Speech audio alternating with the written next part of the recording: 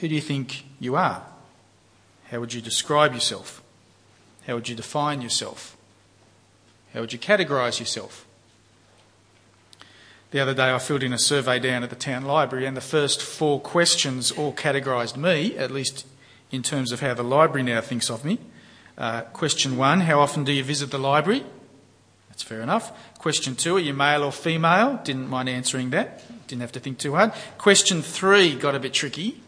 Age. Felt a little bit depressed about that one because I had to tick a box that said 50 to 65. I couldn't even write down that I was only just in the 50 to 65 box. Question 4, job. Again, it's an awkward one because surveys like this, they always list all these jobs, all these professions, all these trades. Church pastor is never one of them. So you've always got to tick the box that is other. Exactly. 4 questions in, I'm not feeling all that good about myself. I'm an old man with a weird job who sporadically visits the library. I was just relieved they didn't ask me about my height-weight ratio, otherwise it'd be really... But that's the thing about the world, isn't it? The world is always giving us categories in which to pigeonhole ourselves. Are you married? Are you single? Do you own a house? Do you rent? Are you employed? Are you unemployed? Are you in this tax bracket or that tax bracket? Are you a baby boomer or are you Generation X or Generation Y or Generation... Are you an introvert or are you an extrovert? Are you Mac or PC? Holden, Ford. If you're at school, are you a nerd or a computer geek or a jock or a goth or an emo or a plastic? Who do you think you are? Because the world has no shortage of categories to help us answer that question. Which is why 1 Peter is a great little part of the Bible, because in 1 Peter God gives us the sort of categories that he wants us to think of ourselves in. I mean, that's one of the really characteristic things you notice about 1 Peter. If you sit down and just read the whole thing, you'll be struck by the sheer number of different word pictures and images and titles that are used to describe just who you are when you're a follower of Jesus. Who do you think you are? 1 Peter's got some really lovely stuff to say to us, especially so today's reading, chapter 1. A chapter that's full of very big ideas, and so this Bible talk might be quite frustrating for you because we're really only going to skate the surface. We're going to sort of look at the forest. We're going to have to rush past some very nice looking trees, but we just want to take in the forest this morning after this chapter, and so you might like to go home and reread it after we've thought about it. But it's a section that basically moves from telling us to know who we are to be who we are. Firstly, it kicks off with a description of knowing who we are. Verse 1, Peter, an apostle of Jesus Christ, that's who's writing the letter, to God's elect, strangers in the world scattered throughout Pontus, Galatia, Cappadocia, Asia and Bithynia. Peter's writing to Christians who are spread out through a region which pretty much corresponds to modern-day Turkey. What's interesting, though, in that opening verse is that he describes them as scattered strangers. Sounds as if these are people who don't fit in.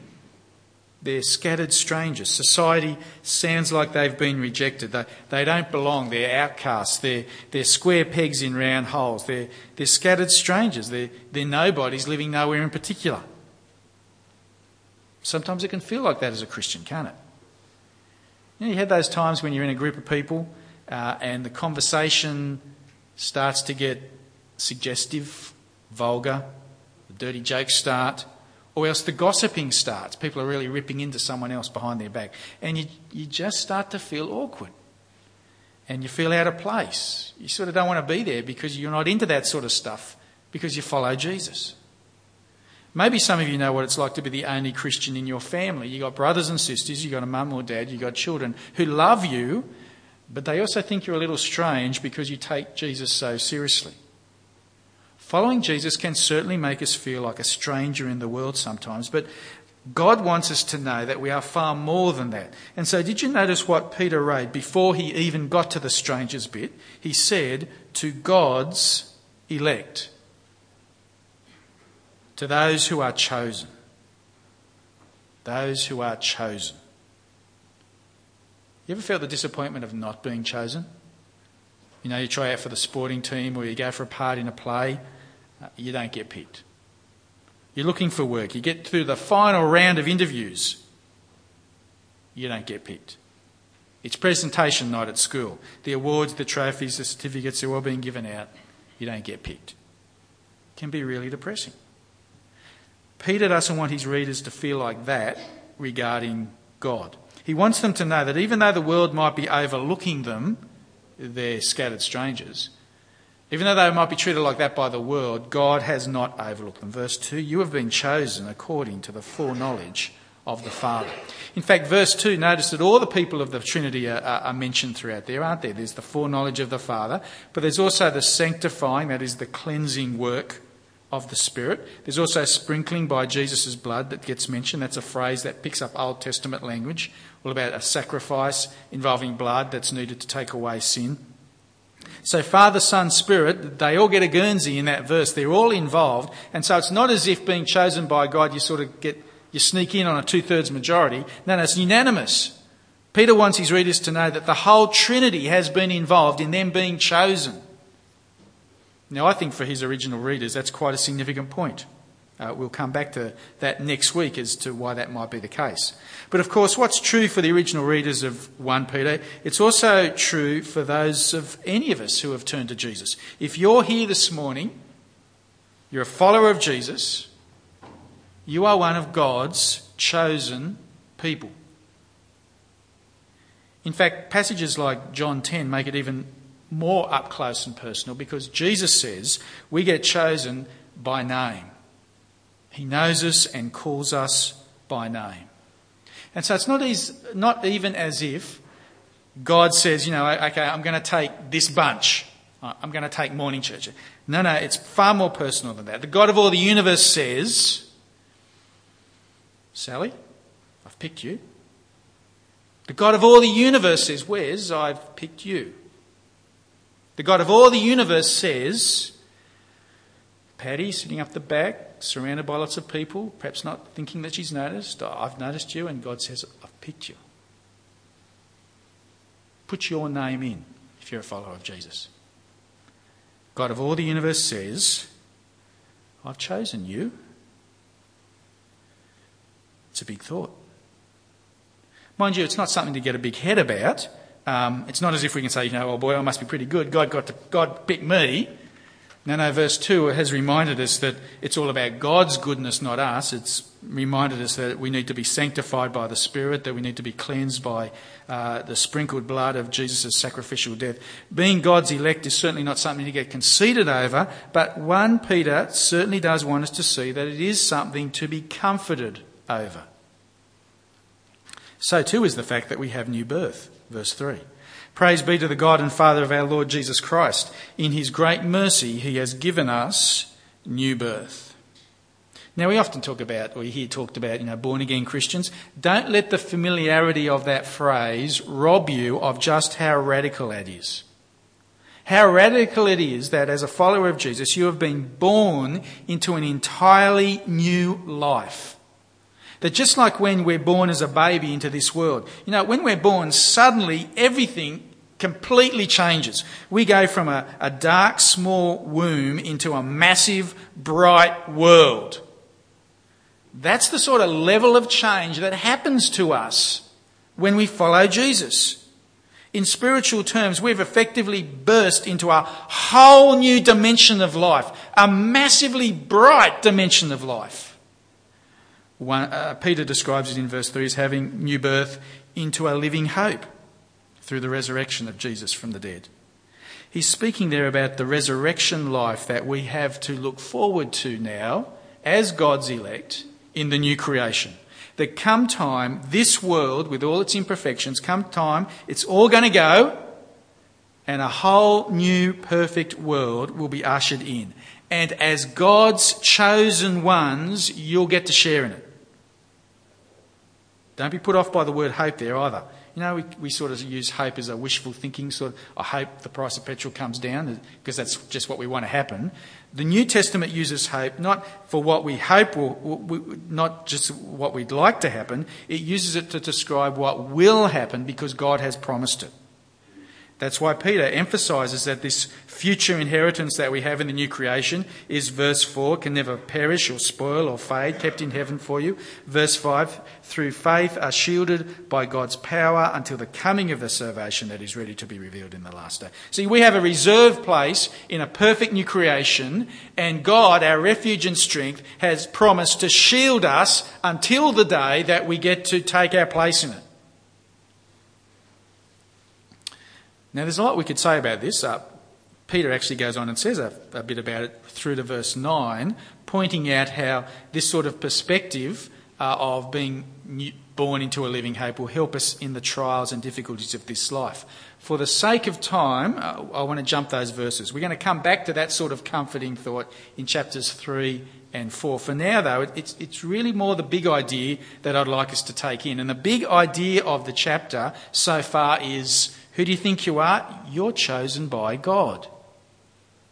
Who do you think you are? Well, you are people with a really bright future in store for you. You have a part in a perfect new creation that's coming. That's who you are. You're also very privileged. Hope you realise that. Verse 10. Concerning this salvation, the coming new creation that we have a part in as God's chosen people, the prophets who spoke of the grace that was to come to you searched intently and with the greatest care, trying to find out the time and circumstances to which the Spirit of Christ in them was pointing when he predicted the sufferings of Christ and the glories that would follow. It was revealed to them that they were not serving themselves, but you, when they spoke of things that have now been told to you by those who have preached the gospel to you by the Holy Spirit sent from heaven. Even angels long to look into these things. Now, that's a fascinating paragraph. It starts with a description of the Old Testament prophets as people who spoke about this glorious salvation that God has planned, and yet at the same time, even though they spoke about it, they didn't quite fully get it. They couldn't fully work out exactly when and by whom this salvation was going to come into being. The section ends with even angels in heaven longing to gaze into the fulfilment of what it was that the prophets were talking about. And the point made in the middle of the paragraph is that it was all serving you. In other words, all the things spoken of the Old Testament, all the predictions about the coming Christ, all the descriptions of the coming suffering servant, all the prophetic words about a new age to come, all the predictions of a time when God would pour out his Spirit onto his people, it was all spoken in a very real sense for you guys here this morning. Because it's all been fulfilled in Jesus, and what's more, you know that it's all been fulfilled in Jesus. Because you are those who have had the gospel preached to you. Friends, it's actually a breathtaking picture of how privileged you and I are in terms of what it is that God has actually revealed to us.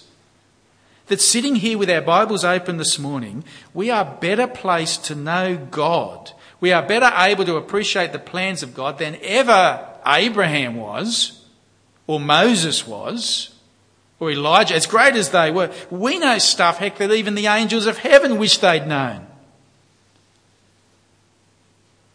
Who do you think you are? You're God's elect. You have an eternal life reserved for you in a coming new creation, and you are so utterly privileged in what God has revealed to you that as you sit down and read your Old Testament, you actually understand it even better than the prophets who wrote it in the first place. That's who you are. Okay, sure, you can sometimes feel like a bit of a stranger. Forget that. You're chosen. You have new birth. So privileged. And look, if that was all that was in chapter 1, that would be more than enough. Peter presses on because he now wants to say, well, live it. Don't just know who you are, be who you are. And from verse 13 onwards, Peter starts to explain to his readers how to live out this extraordinary spiritual identity that we enjoy. And again, there's lots of very specific things said about being self-controlled and holy and pure and loving and putting aside certain things. As we take in the big flow of ideas, though, what I'd like you to notice is the way the whole section is wrapped around a backbone of family picture type words.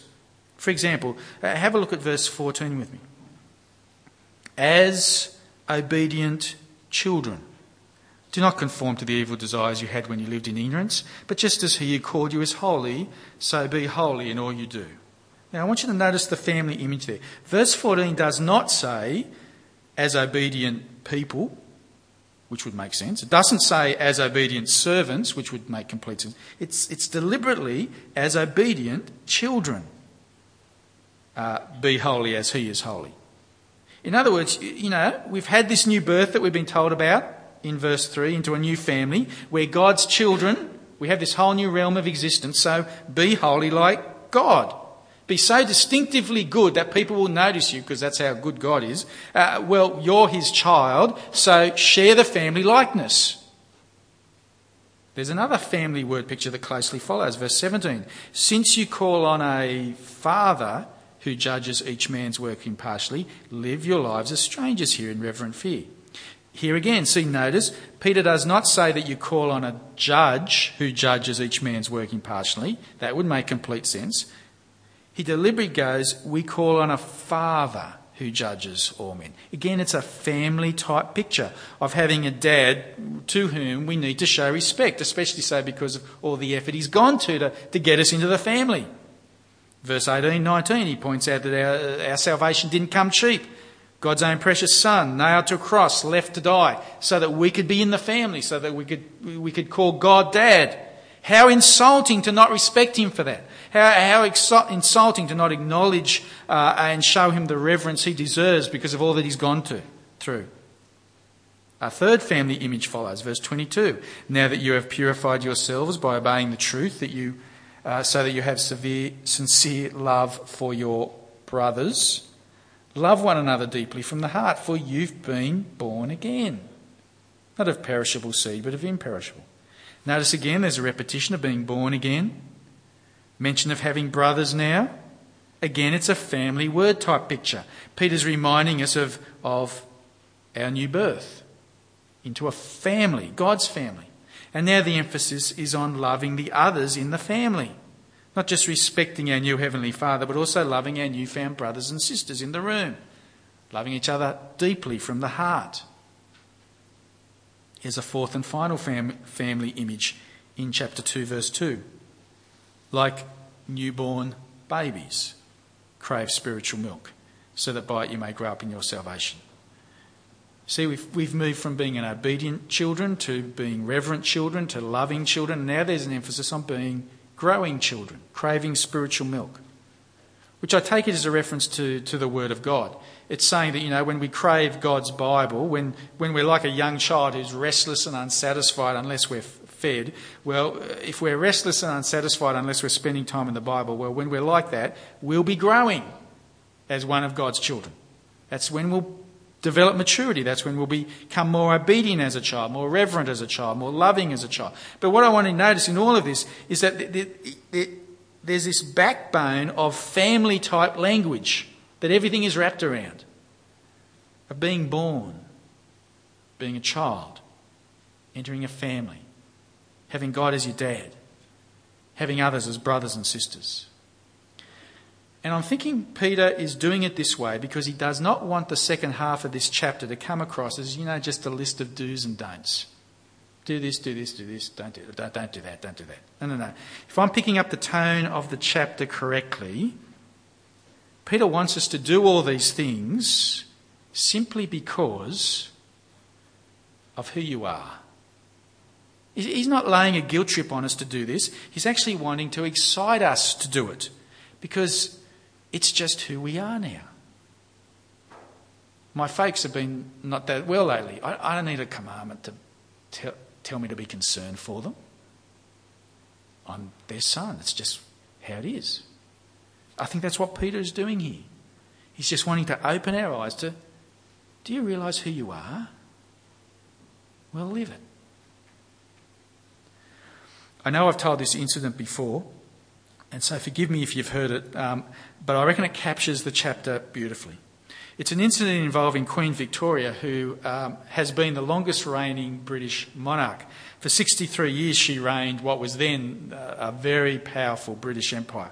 One of the reasons that she was queen for so long was because she came to the throne when she was only 18 years old. That was no surprise at the time because all the others in the royal family, because of their age or health, it was pretty clear, even when she was just a baby, that Queen Victoria was going to become queen at a very early age. However, what they decided to do was to not tell Victoria that she was going to be queen at first. They kept it a secret from her until she was about 11 years old. And even then, they didn't tell it to her straight. They let her discover it for herself in an English history lesson. The story goes that this particular day they were working their way through a history textbook with her tutor, and Victoria discovered a page in the textbook which had been removed up until then, but which they'd put back into the book. It was a page that listed the line of succession to the throne. And according to her biography, Victoria noticed with surprise that, hey, I've never seen this page before. And with even greater surprise, she noticed that she was the next in line to the crown. Her tutor agreed, pointed out the obvious, that Victoria would one day be the queen of the then massive British Empire. To which Victoria reportedly replied, "Then I will be good." Pretty remarkable thing for an 11-year-old girl to say. But you see the tone? Having discovered who she really was, having realised her almost secret identity, an identity of incredible importance, amazing prestige, her response is, well, then I will be good. In other words, because of who I am, because of now I realise who I am, I will now behave appropriately. I will be good.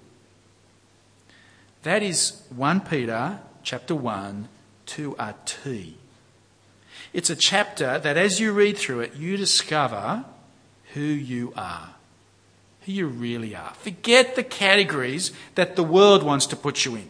As a follower of Jesus, you are chosen by God. As a follower of Jesus, you have been born anew. As a follower of Jesus, you are so privileged beyond belief as to what God has revealed to you. And therefore, Peter says, well, just live it.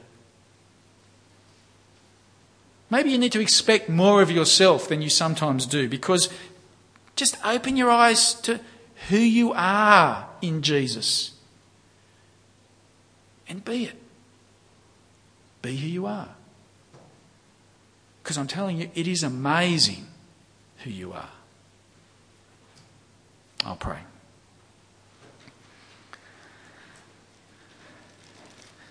Father God, thank you for broadening our horizons this morning from this wonderful chapter so that we look far beyond the categories that the world pigeonholes us with. Father, thank you that as followers of Jesus, you've chosen us, that you've given us a new birth into a radical, bright, new world. Father, thank you that we are so privileged in understanding who you are and the way that you have orchestrated your plans in history. Father, thank you that we just can understand your Bible better than even the writers of the Bible themselves seem to understand it. Father, these are extraordinary things. Thank you for reminding us of who we are in Jesus. And Lord, we want to be who we are. So please help us. By your word and spirit, help us to live out the wonderful things that you've shown us today. Amen.